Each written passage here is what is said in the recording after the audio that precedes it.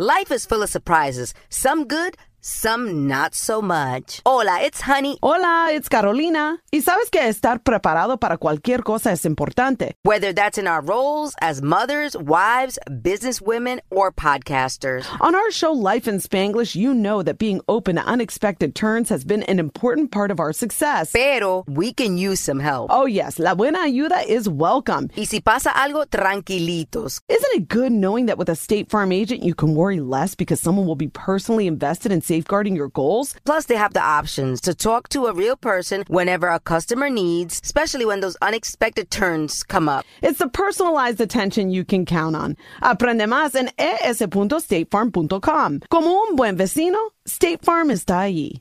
If you're anything like me, you're booked and busy. From family duties and work responsibilities to catching up on your favorite shows and podcasts.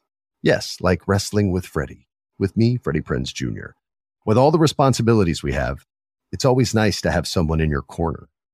That's why State Farm is there for you with your auto and home insurance needs, helping you protect the things you love and helping you save money. Like a good neighbor, State Farm is there. Call or go to statefarm.com for a quote today. State Farm, proud sponsor of the My Cultura Podcast Network. This is an official download from thecustardtv.com. It's episode 306 of the Custard TV podcast. I know that because I've asked it a million times and Matt's got quite angry with me about it. I wasn't going to do this. I was going to put on a professional veneer, but I'm not feeling this today. So Sarah's here. Hello, Sarah. Hello, Luke. And then Matt's here as well. Yeah. That's the boost I needed. Oh, I know how to make you feel better. I feel great. I've got 4 blueberry muffins in the kitchen and I'm going to eat every single one of them. I thought that was a euphemism for something. No, genuinely actual muffins. I haven't got the energy for euphemisms. Have you baked them? No. Which makes it even better. Can you bake? I can actually, but very simple things. But I am one of those people who will sit and watch Bake Off and go, call that patisserie. But I can't do any better than like a sponge cake. Well, no, I'm thinking, because what I'm thinking is when life is back to semi-normal, we need to do this in a studio that's sort of equidistant for the three of us, and you can bring the patisserie goods. I would love to do that for the cake and for the lols as well. I mean, I I'm don't know in it for the cake, but yeah. If you remember, Luke, that once I baked live on the podcast, if you remember that. I can't remember what you baked. It was chocolate chip cookies with bacon. No, I can't be doing that. I believe you titled the episode "Cooking with Bacon." Before I knew numbers existed, I think I did, yeah. Why did you put bacon in cookies going back several years? Did you mishear it when you said baking and you heard bacon? No, it was a recipe that I thought it looked intriguing. People have, salted caramel and things like that, that contrast of it was like you had to really, really crisp the bacon. So it was sort of like really sort of crispy, small pieces of bacon. It wasn't like just like one big rasher wrapped around an Oreo. I would eat that. It was chocolate chips and little small crispy bits of bacon inside a cookie. I've never tried anything like that, but I have to report that Nigella was talking about bacon chocolate brownies. Matt's in fine company. Yeah, and I do make Nigella's chocolate cookies, actually. That's my go-to chocolate biscuit recipe. Do you do it with all their pizzazz? Oh, yeah. Fondly caress my baking trays. You got to schedule in the cheeky winks to camera as well. I know. That's why I had him turn his webcam off on like the 3rd podcast we ever did, because his cheeky winks were getting out of hand. I couldn't cope with it. Oh, come on. No double entendre here, please. Let's move on. Luke and Matt. This could be a podcast. A podcast? Don't you have to be some sort of whiz kid to do those? Definitely not. Anyone with a computer can make one. Talking telly. Use your ears and trust them. This is the Custard TV podcast. Yes, that would entertain me briefly. From thecustardtv.com. There's this week on the podcast, HBO and Sky Atlantic have joined forces, as they always do, with a brand new crime drama starring Kate Winslet, Mare of Easttown, Channel 4's new comedy Frank of Ireland from the Gleeson brothers, brand new comedy from Rose Matafeo called Starstruck, and ITV pinning all their weekly hopes on a brand new crime thriller called Viewpoint, which is going to be on every day this week at 9 p.m. First of all, though, as is now what we do on the podcast, how are you feeling about LOD, Sarah? I watched Gogglebox with my friendly support bubble last night, and when the Line of Duty bit came on, as it inevitably does, I might have thrown my head back in desperation and gone, oh God, I can't wait for Line of Duty to be over this series. Isn't that a terrible thing to say? I am so with you. Matt's seen Sunday's episode, as we will have done by the time this podcast goes up, and you've said that it's your favourite of the lot. Can you go into that and dance around why? I just think that it's very much a back to basics approach, that it's primarily the big interview scene. I won't say who's being interviewed, but there is a sort of, it's almost half an hour, the interview scene in this week's episode. Mm-hmm. And it just feels like very much there are three distinct pieces. There's not any big sort of expository scenes like there were in last week's episode. No. I just felt it flowed very well. It allowed all of the characters to have that moment to shine. The performances I felt were on point, and the ending wasn't a massive tune in next week. You know, it was much more of a low key ending, but did have sort of like a character moment attached to it. So I think for me, being a fan of the show since the beginning, rather than maybe someone who's come in halfway or has binged it recently, I felt it was more classic Line of Duty than say the ones that people have trumpeted, which have had those big action scenes, which, you know, I have been a fan of, but don't feel like Line of Duty to me. Does that make sense? That does make a lot of sense. Yeah. How are your friendly? We're gonna call them this every time you're on. How are your friendly support bubble feeling about it? They don't actually watch Line of Duty. They just watch the recaps on Gogglebox with me. Okay. Yeah, it's strange to even find people in the world like who haven't seen at least a couple of episodes of Line of Duty. It's really odd. I do look at them strangely, but they're very kind to me all the same. The thing is, though, I know a couple of people who haven't seen it, and I've been, oh, you must watch it, you must watch it, you must watch it, you know, over the years while it's been on. I'm not sure I would recommend it now, because I'm not having that same level of enjoyment that it once gave me. So I don't want somebody else to enjoy those first 3 series. Well, 4. I enjoyed the Tandy Newton one as well, actually, to be fair. But I don't want somebody to get there and say, oh, you didn't tell me that it went a bit bonkers towards the end. It's always been a little bit bonkers, but we had a lot more good faith in it, I think, at the start. Having recapped this on a weekly basis, my feeling is that it's being written more towards the people who are in the future going to binge it, rather than those who are watching it on a weekly basis, who have, you know, in the last week or so caught up with who all these old characters are, because they started at the start, rather than, you know, everyone having to look it up and things like that. Or, you know, because I watched some of series 1 before that episode last week, so I'd sort of reminded myself who Tommy Hunter was. You know, he was this big bad, and he was Scottish. Kelly MacDonald is Scottish, so that was going to be the big link there, I think. But, you know, I think it is almost keep up. You got, like, there was that massive bit with Chloe where she just said all the names of the characters that are in prison that Gail Bella wanted to interview. Do you know what it needs? That needs to be turned into a song to liven things up a bit. It needs to come in and announce them in song form. And she also had to do all of that long piece about the poor guy in prison. She's basically become a robot, that character. But should that song be to the tune of We Didn't Start the Fire, where they have all the names? Perhaps it will be a rewarding binge where you go, oh, Patrick Ballady, I saw him in Series 4 when I watched that last week, and now he's back again. But as someone who has, rightly or wrongly, watched it every year and not chosen to revisit it. It's not fulfilling me this year at all. And you shouldn't have to, though. That's the thing. You shouldn't have to. You know, doing that comparison to Unforgotten, you know, they did reward you for having watched the prior series by having Cassie be affected by what had happened in Series 3. But you didn't have to go back to Series 3 to understand why she was like that if you were only watching Series 4. I think that we have to give them props because it is due. Because for years we've been saying, oh, they're never going to be able to tie all this up.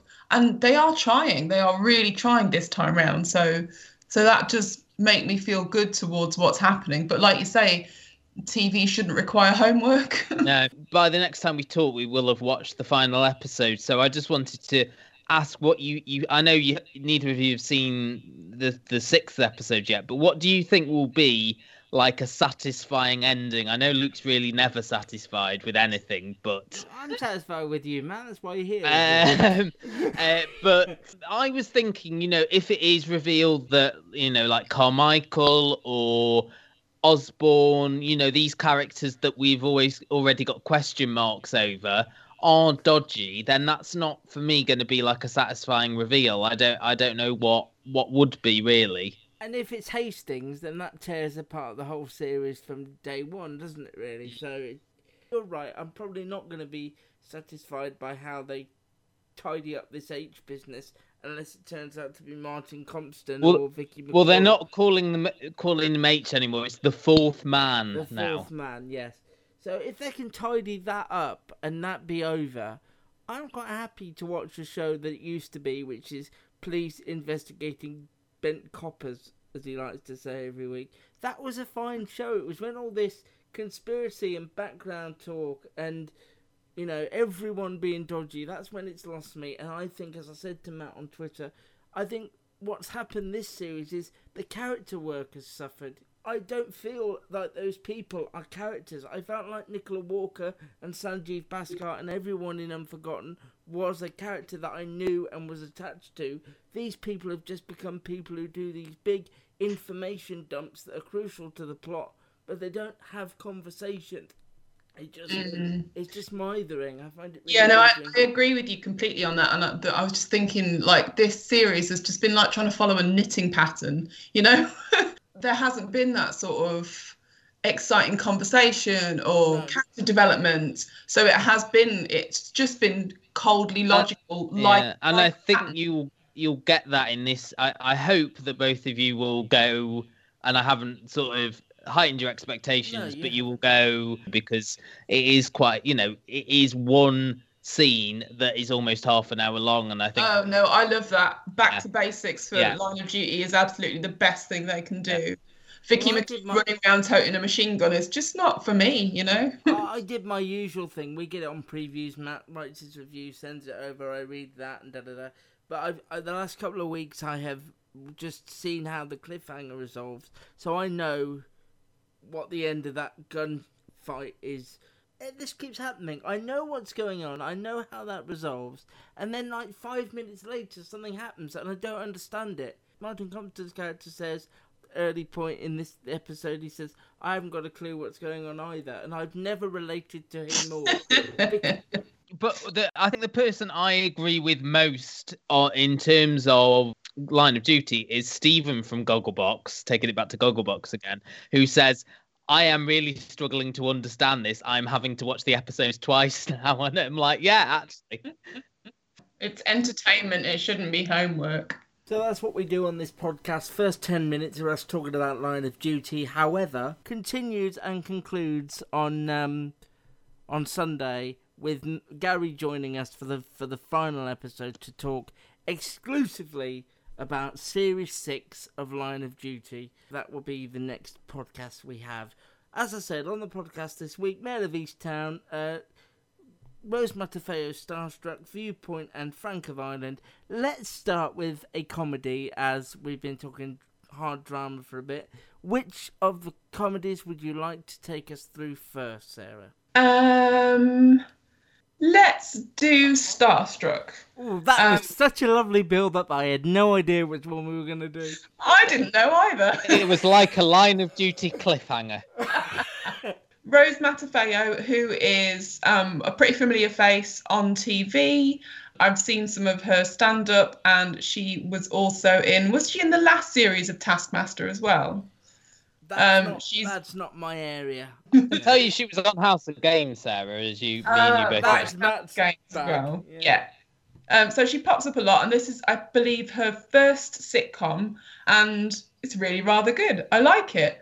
Even though I'm not particularly into rom-coms in general, I think this one is done beautifully. It's really nice. Her character is Jessie. She's going out reluctantly for New Year's Eve.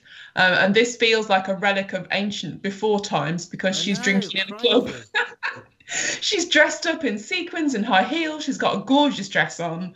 And so she sneaks into the gents' bathrooms because there's no line. And, I think every woman who has ever lived has done that. I shouldn't really speak for all womankind, but here I am. She meets this guy in the gents. And then they do chat in the bar afterwards. She avoids the dull cryptocurrencies guy and ends up chatting to this handsome Asian guy. They seem like they're not going to get together, and then they've got that jump cut where they instantly get together and they're snogging in the back of the taxi. They go home, and it's really charming, but it's also kind of quite rude. It's his point of view, and they're having sex, and she is giving him the consent chat at the point of the act, which I think is really funny. Easier to see it than me to describe it. No, I think you're painting a picture. It's like watching that scene again for me. And then while the morning after, while he's still asleep, there's this really neat reveal. She is shocked to find out that he's a very famous actor. So she goes back upstairs to say, hey, why didn't you tell me this? And he's like, no, I did actually tell you this, but she was just too drunk to remember. So he is Nikesh Patel, and he plays this guy called Tom. And I think they're just really nice on screen together. They're very cute, they're very cheeky, they're very natural. And their little awkward moments, I really buy those too. I like her friends who describe her as a little rat nobody compared to him as this superstar glamorous actor. I suppose I shouldn't be surprised given that Rose Matafeo's personal style of comedy, but I was surprised to see a BBC comedy where all of the characters are likeable, because that doesn't seem to be the fashion at the moment, certainly since Fleabag, and it's a really nice, warm, shifting tone that I wasn't expecting. Basically, beginning to end, I think it's charming. Really warm and shiny and fun, but also it feels like you could definitely go for a pint with these people. They all seem really nice. We should have another name for this. It should be like a hangout com or something, because I like everybody on it. Like you say, they're really charming. I wasn't rolling about on the floor laughing. I might have smiled, but like you, I just found it really charming. I thought she was warm and engaging. There was a sequence in the cinema where she's standing in for someone, having an argument about why Schindler's List isn't her favourite film and stuff. It's an easy watch, and I think you're right. All the sitcoms we've loved, I mean, even This Country and Mum, you wouldn't say they were people you'd want to hang out with, but here these are just nice people to spend. We started our company, Girls Who Do Interiors, before we even graduated design school. And we turned to Chase for Business to build along with us. They had everything from banking to payment acceptance to credit cards all in one place. And with the Chase mobile app, our business is wherever we are. It's made for business owners who build to inspire. Learn more at chaseforbusiness.com. Make more of what's yours. Real customers compensated. Chase mobile app is available for select mobile devices. Message and data rates may apply. JP Morgan Chase Bank, and a member FDIC. Deck your home with Blinds.com. Blinds.com. DIY or let us install. Blinds.com. Free design consultation. Free. Plus free samples and free shipping. Free. Ho, ho, ho! Blinds.com invented a better way to buy custom high-quality window treatments with no showroom mock-ups or waiting around for quotes from pushy salespeople, saving you time and money for the holidays with upfront pricing right on our website. Go right now to Blinds.com. Satisfaction guaranteed. Satisfaction guaranteed. Shop Blinds.com's Green Monday sale. Get up to 45% off, plus doorbuster deals. Blinds.com. Loveblinds.com. Rules and restrictions may apply. Half an hour with, I did find it surprisingly charming, really easy to watch. She's really comfortable on screen and not this kooky female character that she could have easily made herself out to be. I thought it was a nice, enjoyable pilot episode of a new comedy for BBC Three. I think it's really important as well for the BBC to show that they can do this, because BBC comedy funding is always under threat. Just nice to show that they can be so agile, and like their comedy inspiration can come from so many different places and so many different people and different voices, which is absolutely, what we should be seeing on TV. It was also a nice little pick-me-up as well, because after this horrible year, people deserve that. We don't have to have difficult topics always covered in comedy. Comedy can just be fun and nice, There's absolutely no harm in that. In fact, that's a big plus point for me. I was actually going to make the same point, that it was refreshing to see a comedy that wasn't also dealing with issues. I mean, we really liked Feel Good last year, but that was as much about, recovering addiction as it was about, this relationship between the two female leads. Whereas this just seems to be, as you said, Sarah, a romantic comedy with likable characters, with a premise that may seem a little far-fetched, but it doesn't, given the characters, given the down-to-earth nature of the performances, and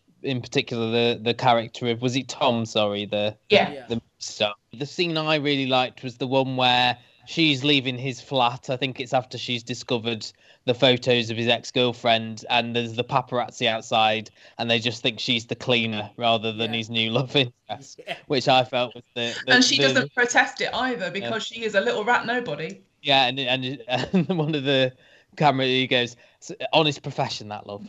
I just like that little scene, and the scene at the cinema that you referenced. He's a film star, she's very much working two jobs. She works at the cinema, she works as a nanny as well for a character played by another stand-up, Sindhu V. Really sort of lackadaisical with the kids. Comes in the dress she's been wearing on New Year, says, who wants to watch Goodfellas? You've seen Goodfellas. Yeah. So did you notice how gorgeous all the interiors were as well? I mean, Jessie might not be very. Matt lives, so he probably wouldn't know. Jessie might not be very wealthy herself, but she knows some people who've got property in London. Really nice. And then like the exterior shots of like the club bathed in light, and the cobblestone streets and everything. It was just so nice to watch. It was just a pleasure. A pleasure for your eyeballs. Does that make any sense? Yeah. Slightly, yes. I enjoyed it. I've seen virtually no promotion for this either, so, Oh, she was on the one show. As I say, I've seen no promotion for this. So, yeah, it's good that we're talking about it. Next up, then, let's go on to something a little less pleasurable for the eyeballs. Mare of Easttown is on HBO.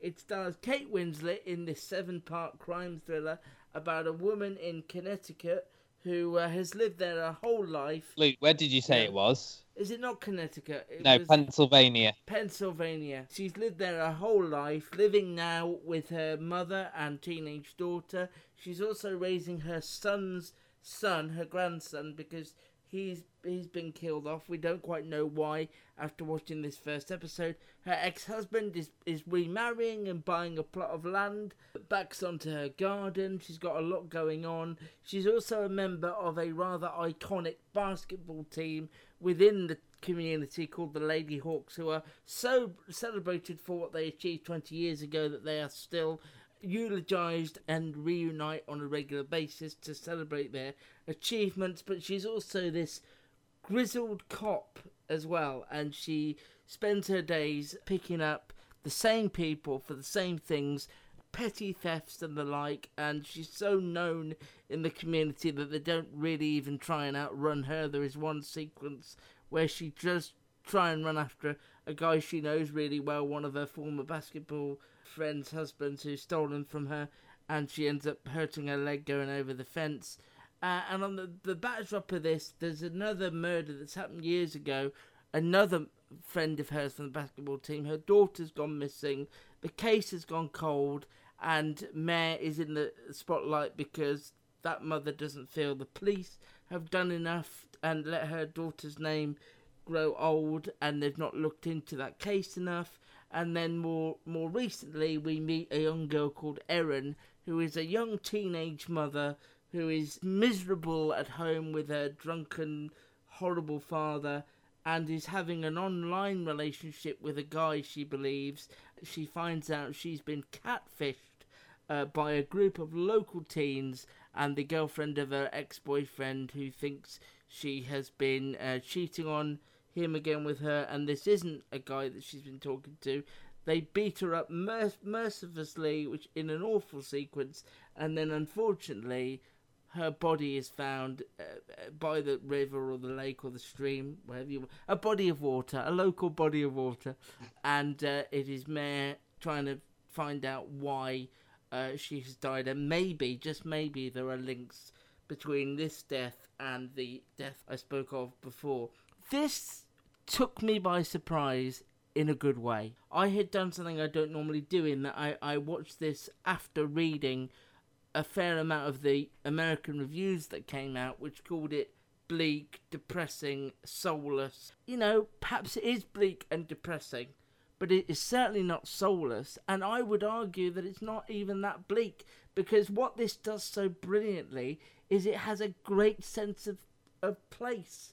And I love shows that have a great sense of place. It reminded me of Happy Valley. You know, Kate Winslet is this grizzled cop, but she's also very human, and it spends time walking you around Easttown and getting to know these key players that are going to be obviously pivotal in her life and in the crime over the next 7 weeks. I think it did a great job at setting everyone up. It even set the young girl up. We knew a load about her. She wasn't just a young corpse that we meet at the end of the episode. It also won brownie points for not starting with that and flushing back to the start, so that was a good point. I just thought it was so expertly done. It was an hour long, and you could say it wasn't action-packed, but it took its time. I felt like I knew these people. These people felt authentic and real and genuine. They didn't feel like robots delivering lines of dialogue. They felt like real people who I had been invited in to see, and because of that, I am far more invested in the crime. I've now seen the second episode, which goes out on Monday, and I think if you're listening to this and you think, oh, I don't know, I didn't really like the first episode, I think if you get to the end of episode 2, you are in for the long haul. I think there are some really good turns and twists. Everything about this show feels planned, it feels organic, it feels of its time and of its place, and I think it's a bit of a gem. I really, really liked it. I thought it was brilliant. Oh, the people who didn't like episode 1, I'm like, what is wrong with you? The American critics who thought it was cold and bleak, I'm sorry. Absolutely, it's not. A real I mean, charm's the wrong word, because Starstruck was charming, but I felt, you know, the sequence where she sat around the kitchen table squirting that awful American squirty cheese on a cracker and talking to her ex-husband, and her mum's there and her daughter's there. It felt like a real warm household that we just been allowed in. As you say, Luke, it's got that authenticity and that, you know, there is elements that are bleak, but it is peppered with like dark humour as well. And It's sorry, Sarah. American small town life. It's personal and family tragedies. It's the quiet desperation of working class lives. It feels like you could turn a corner and you could be in series 2 of The Wire, you know, down on the Baltimore shore. It's those sort of overlooked towns that would have been very aspirational in the 50s, and the sort of like post-industrial decay and people still trying to scrabble out quite a hard life there. And it's not that the people are bad, it's just that the situation is bad, which we saw with the well-known drug addict who she's chasing and she hurts her ankle. There's no flair for drama in Mare. She's like, There's no flair for Mare. There's no flair in Mare, but she's dogged and she's determined. And even though she's got like, you know, a sprained ankle, she still goes after him. But she's very fair and she's very kind, compassionate, in a way that Catherine from Happy Valley is exactly that same kind of person. She asks whether she should press charges against this guy for stealing from his family. The answer is no. And then she makes sure that he's got somewhere to go, because the heating at his house has been turned off illegally, and she's going to get that sorted as well. Like, she takes all of the cares of this town onto her own shoulders. And in that way, she also reminds me a lot of Sarah Lund from The Killing, because she's struggling with the demands of her really high-pressured job, the Katie Bailey case that's still outstanding, still open, the sadness and the grief of that mother who she can't avoid because, you know, they were on this basketball team together, they've got a shared history, and they've got a shared small town that they live in. I just felt for her straight away, and I thought the performance was cracking. I thought it was really good. I would reflect and wonder about any of my friends who said that they didn't like this, because I would think maybe they don't need to be my friends anymore. Maybe I don't need those kind of negative people in my life. I just had one more thing because I know Matt has got stuff to say, and I will allow it. But I'm just going to say this quick. I talk a lot about world building, and I don't think it's very clear a lot of the time what I mean, because a lot of shows are very eager that the audience gets the point straight away. If we go back to a show we discussed with Sarah not that long ago, Bryan Cranston, In Your Honour, it had that shocking sequence where a boy is mowed down, but it did no world building. So I felt nothing really, because I didn't know those people. I hadn't spent any time getting to know them, and so the loss left me a bit numb. Here, I was absolutely devastated when it was revealed that this poor teenage mum who was hoping that she'd found love again and was already struggling with a miserable father at home, I was absolutely devastated that it was her that was found dead at the end, because in another show, she would have just been young girl found dead in town. And you're so right, yeah. Just before, I'm just going to stop Matt from speaking. But what I wanted to say was you were so right about the world building. The level of detail was incredible. Erin is presenting microwave mac and cheese from a box served on paper plates to her angry father. And that is a level of detail that a lot of programmes would not have bothered with. Yeah. It does such a good job, and I am so engaged. And now, Matt. Can I speak, please? Thank you. Anything else? Anything else to add? No, I mean, I don't think I loved it as much as the pair of you did, but I really liked it, and I appreciated, as you know, you both mentioned the world building. And that sense of place, and you know, you feel like you know Easttown. These are characters, most of them have grown up together and have known each other since high school. Everybody knows each other's business. There's friendships there, there's rivalries there. I really like that. I thought Kate Winslet was magnificent here. You know, she's a great actress. I think, you know, it's a big get for any TV show to have her. And you know, she was in a great deal of this episode, and you understood that character of Mare. The comparisons there, as you said, to Happy Valley. It also reminded me a little bit of Frances McDormand's character in Fargo. You know, that balance between the sort of the friendly side and the serious side. I love the character of Erin, as you've said as well. I was slightly shocked that she was the victim at the end of this. I think there is a shock there. Because honestly, I thought she was marked from the beginning. She was a marked woman before she even walked into that wood. The way that the shots lingered on her face, how innocent she looked, how cute, how adorable she was with her baby when she was on a little bicycle going into the woods. You know, I was like, oh, don't go, turn back. I suppose what I thought was this series will be about solving this unsolved case of this missing girl rather than about the murder of this girl that we've already met. Maybe I was a little bit naive in that, but I thought that is what the series will be, and this will be another sort of subplot, especially when she was rescued almost by Mare's daughter, you know, who was there in the woods as well. Like she has escaped this possible fate, but obviously, you know, she never made it home. What happened to her? And I'm guessing there is a link there to the disappearance of that girl. The only thing I don't think they explained to me straight away was the grandson, Because I thought it was the son of her teenage daughter at first. No, I don't know. Yeah, because she came out with him talking about a recorder concert, and I thought, oh, this is her. She's a teenage mum, another teenage mum in this. It was a lot of people to meet, and it was a lot of relationships to try and get down in your mind immediately. I liked how they sort of led us gently into that, and it was it was very similar to Catherine in Happy Valley looking after her grandchild. And that's what you because said, there's something's happened in that middle generation that shouldn't have, that's unpleasant, that's left this child, with the grandparent, the very young grandparent.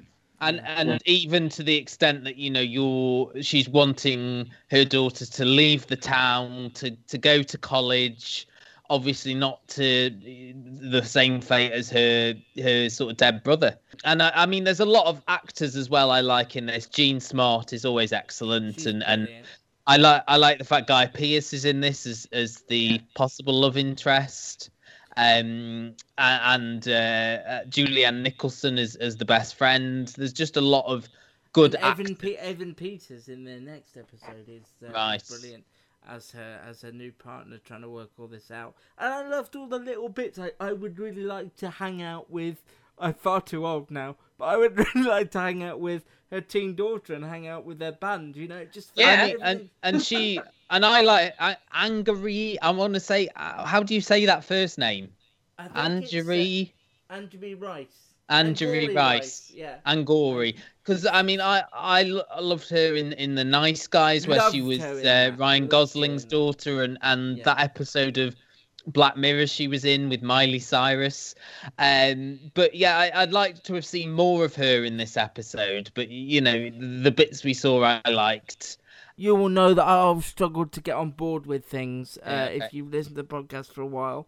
And I felt reassured at the end of this. I had that feeling you get where you've watched something and you go, deck your home with Blinds.com. Blinds.com. DIY or let us install. Blinds.com. Free design consultation. Free. Plus free samples and free shipping. Free. Ho, ho, ho! Blinds.com invented a better way to buy custom high-quality window treatments with no showroom mock-ups or waiting around for quotes from pushy salespeople, saving you time and money for the holidays with upfront pricing right on our website.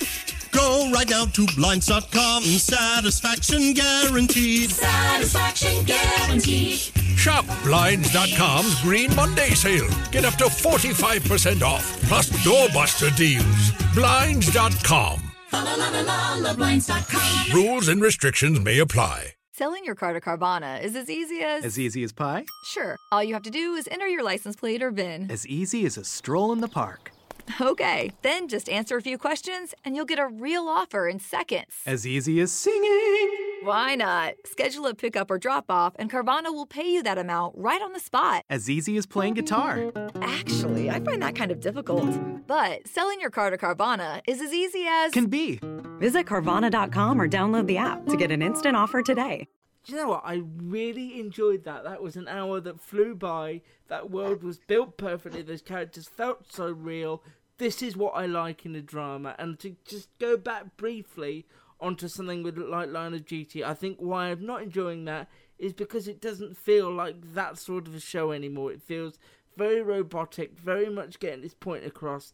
And when shows are done like this is more my bag than something like that. I thought it was an hour of just perfect drama. I really, really enjoyed it. Mare of Easttown dropping weekly on Sky Atlantic. If you're that desperate, you can watch it at 2 a.m. as well on Monday morning, because it airs at the same time it does on HBO in the US, as with all their dramas on a Monday. Mare of Easttown, we highly recommend it. Let's do the other drama this week that ITV are hoping is going to grip us so much that we're going to want to watch it every day this week at 9 p.m. I am, of course, talking about the Noel Clarke-led Viewpoint, which Matt is going to give us his viewpoint on right now. Ooh, I like that. So we meet the character of Gemma, who's a primary school teacher. She's friendly with Zoe, who is a using the phrase single mum, she's sort of estranged from the dad of her daughter, I suppose. They're going to Greece in the summer, so they'll be all right by then. No, it was Morocco at Christmas. Oh, stop it. I'm not in the mood for being told I'm wrong. Well, you shouldn't invite me on then, should you? Zoe's daughter is quite distant. There's something that's gone on with her parents, and Gemma's trying to encourage her to get more active. She's doing the scenery for the school play. We also meet this more sort of uppity mum played by, is it Catherine Tildesley? I think that's how you say her name, whose daughter is the star of the show. We then see Gemma hit on by the head teacher at the school. She rebuffs his advances. She goes home to her overly jealous boyfriend, Greg, who confronts her about being hit on several times by this head teacher before telling him.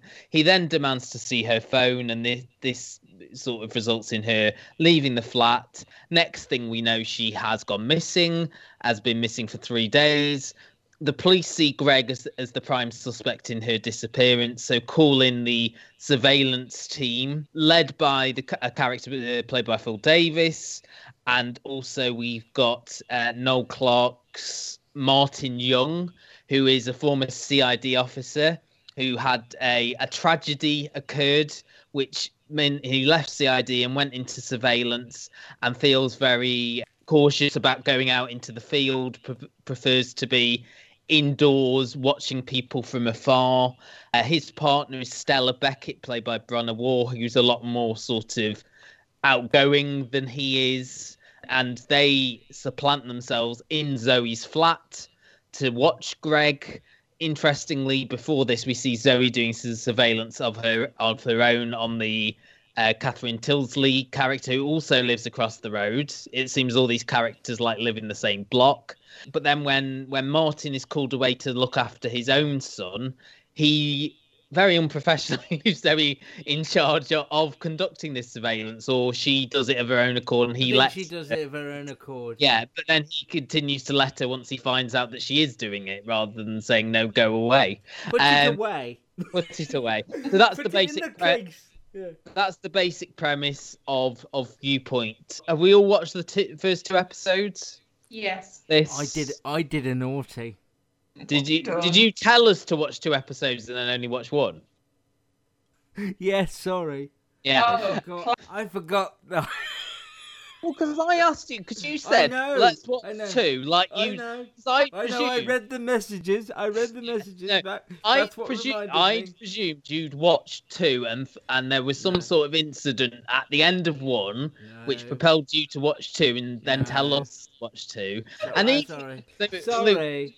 Luke, from the very little you saw, what is your opinions?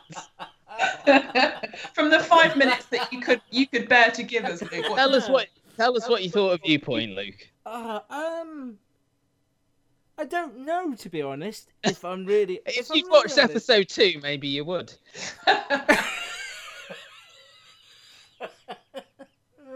Oh, I don't like this podcast I've made. I don't know, to be honest.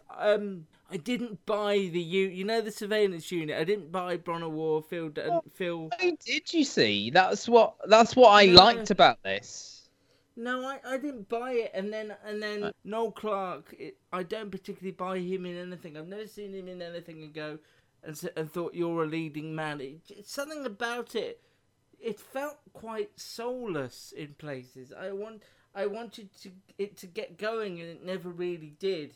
There wasn't anything there where I could go, this is my hook, this is why I'm watching the rest. I don't really understand ITV's plan to play this over 5 nights, because I clearly didn't get to the end of that first one and go, I really want to know what happens to it in episode 2, because it felt like something we'd seen before. It felt very Rear Window, and I sort of feel like I know where it's going. You two are going to tell me I have no idea because you've seen more than I do.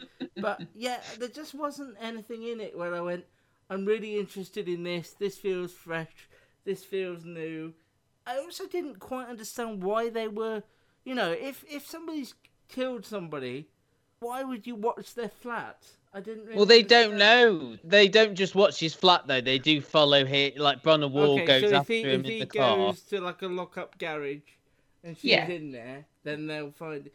But They follow him to a reservoir in episode 2. Spoiler, Matt. Spoiler.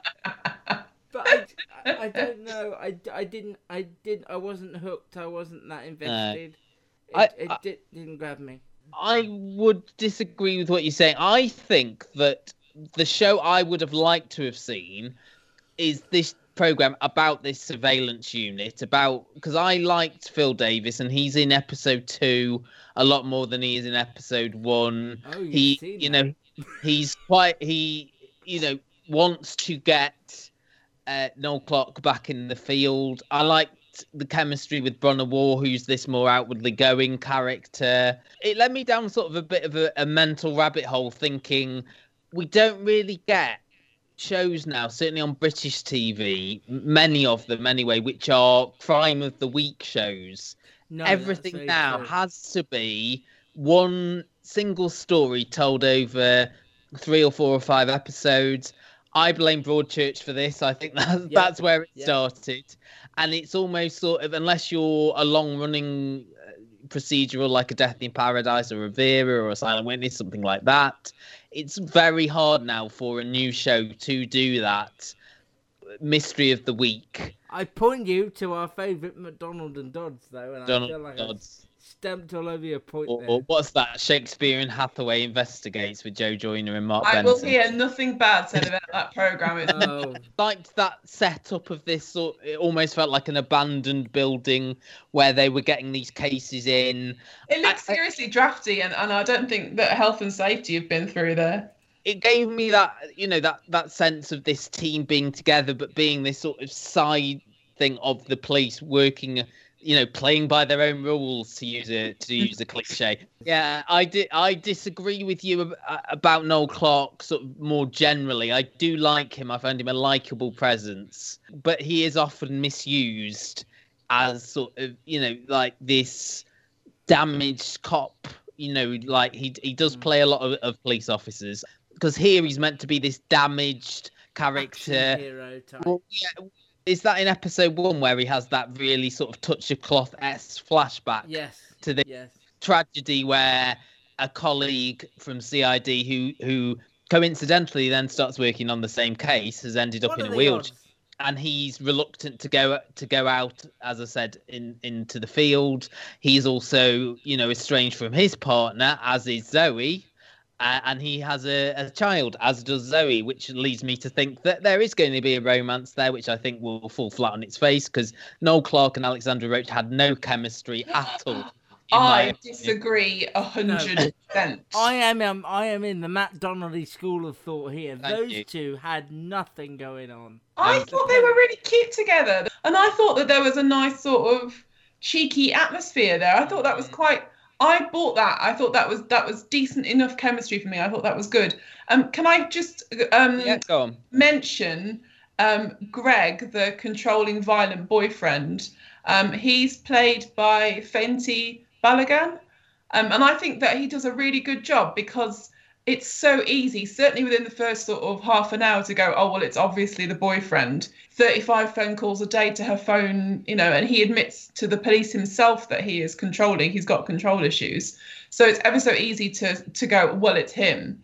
But I like the idea that he gets to play with our prejudices of the big, scary black guy, because this is an interracial relationship, which we don't see often enough on TV dramas, in my opinion.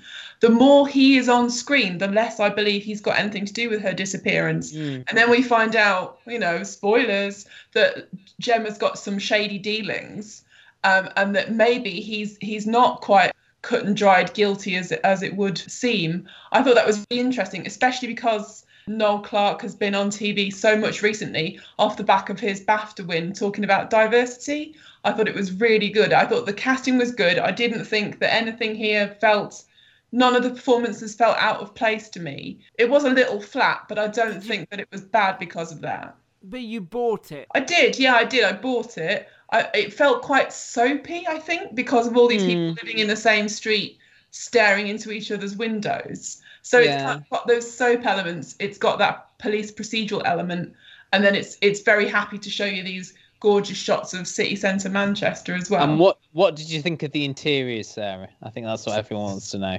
I wonder how Zoe has got that much money, because that's a really nice flat. Yeah, I don't believe she works in a shop. I believe the twist will be that she's in on the money laundering as well. She has to be. Yeah. She's got a child support as well, you know.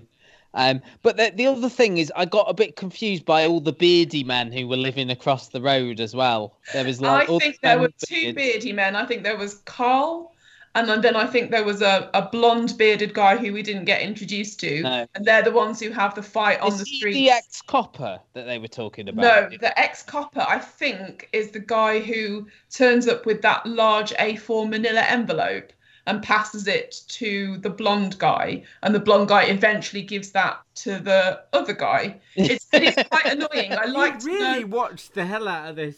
Luke, I think this is one of those ones which you're not going to gel with, because it is, again, that, you know, pulpy, sort of, as we call it, like the airport novel, the twists and turns. But I think as well, if you thought it was going to be sort of a domestic violent type thing, it turns into something more. There's more. Yeah, as we said, like there's money laundering going on in this. Yeah, the character Gemma, the victim, who we assume has been offed, or she's run off, disappeared somewhere. There's more to her than just this sort of innocent primary school teacher. I think that's quite interesting. But because we are essentially watching life through windows, we don't learn people's names. Like, we're referring to the beardy blonde guy because, we literally don't know who he is. Until the police know who they are, the audience doesn't have a name for those people. And I think... Go on. No, the only thing I was going to say is sometimes I knock things. Not a lot of the times I knock things. But what I think running this site since 2003 has taught me is that I can do that because it is based on watching a hell of a lot of TV. And I got flashbacks of a 2010 show starring Keeley Hawes called Identity. Identity. I knew you were going to say that. Which is about a unit that worked on people who had their identity stolen, and this unit would go out and find them. That was Crime of the Week. If we want to go even further back than that, in 2007, do you remember The Whistleblowers, with Richard Coyle and Indira Varma as these sort of people that would go undercover and work out, who these people really were that they were stopping from doing crime. So I think for me, it just didn't feel of its time either. It felt like a relic. ITV had the script for a while, it felt like to me, and it just didn't work in enough places. I also wonder, based on how that first episode ends, are people going to be intrigued to watch this Tuesday, Wednesday, Thursday, Friday? Yeah, I think that might be a bit of a risk. How did the first episode end? Because I watched them together. Oh, Alexander Roach. He says, "Don't go in the flat." She goes in the flat. Right. Okay. I think the ending of the second episode is more intriguing. The jury's out as to whether the audience will necessarily get that far. So Matt, you've seen 2, Sarah's seen 2. Just in one word, continuing on with the rest. I was just going to ask that myself. Go on, you ask it. Luke, you're definitely not. I probably won't, if I'm honest with myself, and I'm guessing Sarah will be continuing. Don't know. Ask me in a week. Oh, okay. Well, because you seem to be the most positive of the three of us, and you obviously bought into those relationships. Is there a curiosity there to continue? Yes, there's definitely a curiosity, but as to whether it's quite enough, I don't know. Because as I say, I liked elements of it, but by the end, I watched this on Wednesday, and we're recording on Saturday, and most of it's completely gone. It's quite forgettable, I would say. I think it might be interesting enough, but I'm not 100% sure. Okay. But then I think that I was just going to say, I think that is ITV's audience, though, isn't it? People who are watching, who like those things, who like familiarity, and yeah, that's very true, actually. Have you told your friends about this podcast? Okay, here we go. No? It's just not my idea of a good time. Tell them now. That's what the people want to hear. This is the Custard TV Podcast. Good to the last drop. From thecustardtv.com. Frank of Ireland, a brand new Irish sitcom from the Gleeson brothers, which Sarah is now going to be frank about. Gosh, my notes have just disappeared. Hang on, here we are. So professional. You've got okay, notes. so You're a I step have up got from notes. some. I haven't got the amazing memory for TV programs from 13 years ago like you guys have. Why not? What do you mean? Sarah? What do you mean, you guys? Luke's the one. I think that would be your specialist subject on Mastermind, like UK TV crime dramas of the 2000s. Yeah. I'm just in awe. I'm absolutely in awe. I love it. It's an empty life, but it brings people pleasure. Okay, so Frank of Ireland is 2 of the 5, I think, Gleeson acting dynasty Irish family. So Brendan Gleeson from movies is the dad, and this is Brian and Domhnall Gleeson. I think there are at least another 2 Gleeson brothers. The Jacksons. So they are Frank and Doofus. I like how Doofus's name is not explained, just everybody uses it. Frank is a big, hairy, angry, depressed, jealous man who schedules in regular time for crying. And in that, I feel, yes, I've got a little bit of a way into that character there. I think everybody schedules in time for crying over the past 12 months. He is a gigantic narcissist. He can't get over the end of his relationship with Anya. She keeps ending up in bed. They both know it's a mistake. Doofus is his downtrodden sidekick. They're basically a pair of small-town man babies. Frank and his mum, Mary, both have disastrous sex lives. His mum is very liberated and she knows exactly what he's up to, and she sees all the mistakes that he makes while making plenty of her own. She's very incisive about his character. In the first episode, he's in the car and he says, "Why does everything go wrong for me?" And she goes, "Because you're a prick," which was quite good. Frank thinks he's a musician. He's desperate for another gig and he's happy to play at a funeral, but doesn't actually bother to practice.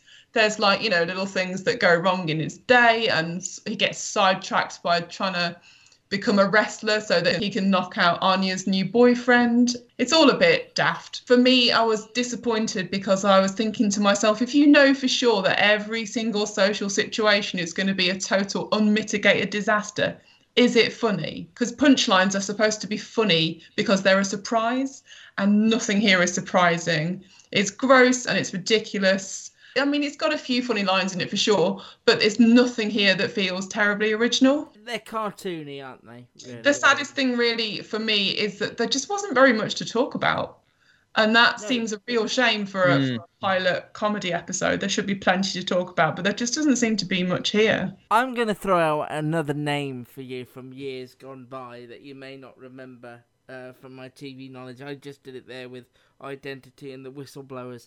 Do you remember Father Ted? No. Quite underground, the hit, I think. I mean, the one I was going to throw back at you would be Peep Show. Well, let me explain why Father Ted. Because Father Ted, to me, has always been it will always be an anomaly to me. Because Father Ted is the sort of comedy I don't like on the face of it. But it has so much charm and winks at the audience at how silly it's being. And those characters are so lovable that you're just spending time in their company, you feel a bit warmer about. Here, I think they're trying to do the same thing and make these lovable idiots lovable. And of course, it's easy to do the Father Ted comparison with it being Ireland. But they just come across as buffoons. And I don't really want to watch buffoons. You know, when Ted and Dougal were doing something wrong, they were trying to get out of a mess rather than just sort of creating it and watching it all burn up. And this I didn't find funny. I didn't find endearing. As you say, there wasn't a lot to say, really. I think the thing is tonally, it doesn't quite know what it wants to be, and it is the 2 brothers who've written this as well, isn't it? Am I right in that, Frank and Domhnall? Because on the one hand, as you say, it's got those sort of elaborate, almost cartoonish comic sequences that Father Ted had, but Father Ted also had that witty dialogue which this doesn't Sharp have. You and know, those quick. one-liners, yeah. And on the other hand, and this is what I watched this on the 4 on demand, and all 4 as we're all calling 4, yeah. it in 2021. Okay. Yeah, sorry, he was referencing 2007 every 2 minutes. So yeah, the all 4 description of it was an Irish peep show. Now I think I didn't again, get that. peep show had its awkward moments, which this does as well. Yeah. But again, they felt based in reality because these 2 characters that Mitchell and Webb were playing were based in the real world. And I think Frank of Ireland is straddling those 2 dimensions and not succeeding at either, really. And I think the character of Frank especially just doesn't feel particularly well drawn, and I think that's why we're all struggling to talk about this, really. That he's not someone who's particularly ambitious. He's you know, not wanting to be with this girl, but at the same time not wanting her to be with anyone else. So we don't really feel that much for him. And there's silly things like him mixing up MMA and MDMA. That's basically the whole program was based on that not very funny and thing. then he went out with an MMA instructor and she gave him MDMA. And I'm like, what? Why? So even the comedy characters who were awful in these sitcoms, we do find endearing, but Frank isn't endearing. No, he's just an absolute narcissist, and you wouldn't want to spend any time with him. The doofus character, I think, you know, as Luke was referencing Father Ted, they are trying to make like a Dougal, but he's got nothing to him at all. They've drained him of all of his personality, and Domhnall Gleeson is a fantastic actor. I mean, we saw in Run. You know, we had mixed feelings with Run. Oh, I forgot about Run. He had a really charismatic. He played a really charismatic, confident person in that. And here, I know he's playing a completely different character in a completely different show, but none of that comes across at all. You know, I hope they had fun together, these 2 brothers, because they look like it felt like opportunities for them to spend some time together, have a few japes, and have a laugh together. But why it was on TV, I don't know. It does feel like a little bit like a sort of family inside joke, doesn't it? And then Brendan's going to turn up later in the series, isn't he, as well? Frank of Ireland, which we've been very frank about, is on Channel 4. It's on all 4 now. All there now for you to watch as a box set. And if you're in America, it's all there on Amazon Prime if you want to watch it on there. But yeah, I mean, I think for us as a podcast, and notably when Sarah's been on, we have basically poo-pooed everything. This week, 2 shows out of the 4 I really liked. And nearly 3 out of the 4 you saw more of than I did.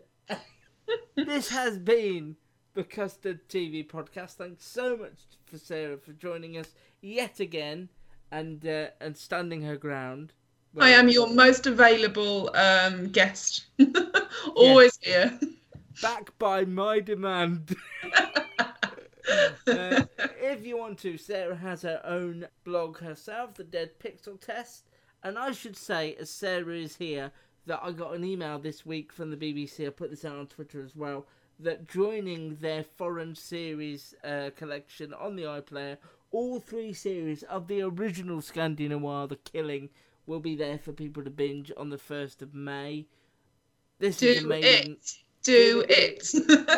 Was The Killing your first foray into the genre, or did you come to it after something else? It was The Killing. Episode 1, season 1. That was it. I was suddenly a massive fan of anything with subtitles. The bleaker, the better. The only thing that would have made Mare of Easttown better would have, if it had been Scandi, we'd have been all over it. That's right. Scandi with subtitles. No, I know it's not a program that gets talked about very much on here, but this week on Mastermind, someone's specialist subject was the bridge. So it'd be interesting if you I missed Mastermind. I'm going to have to go back and see if I can answer the question. Yeah, I think I got about 2 or 3, but that's because she was very quick off the mark in answering them because it was her specialist subject. Oh, I'll see if I can beat your score, Matt. Yeah. What, of 3? Of 3, yeah. I couldn't even pull Kim Bodnia's name out quick enough. I was like, I know the answer to this question. I just can't remember.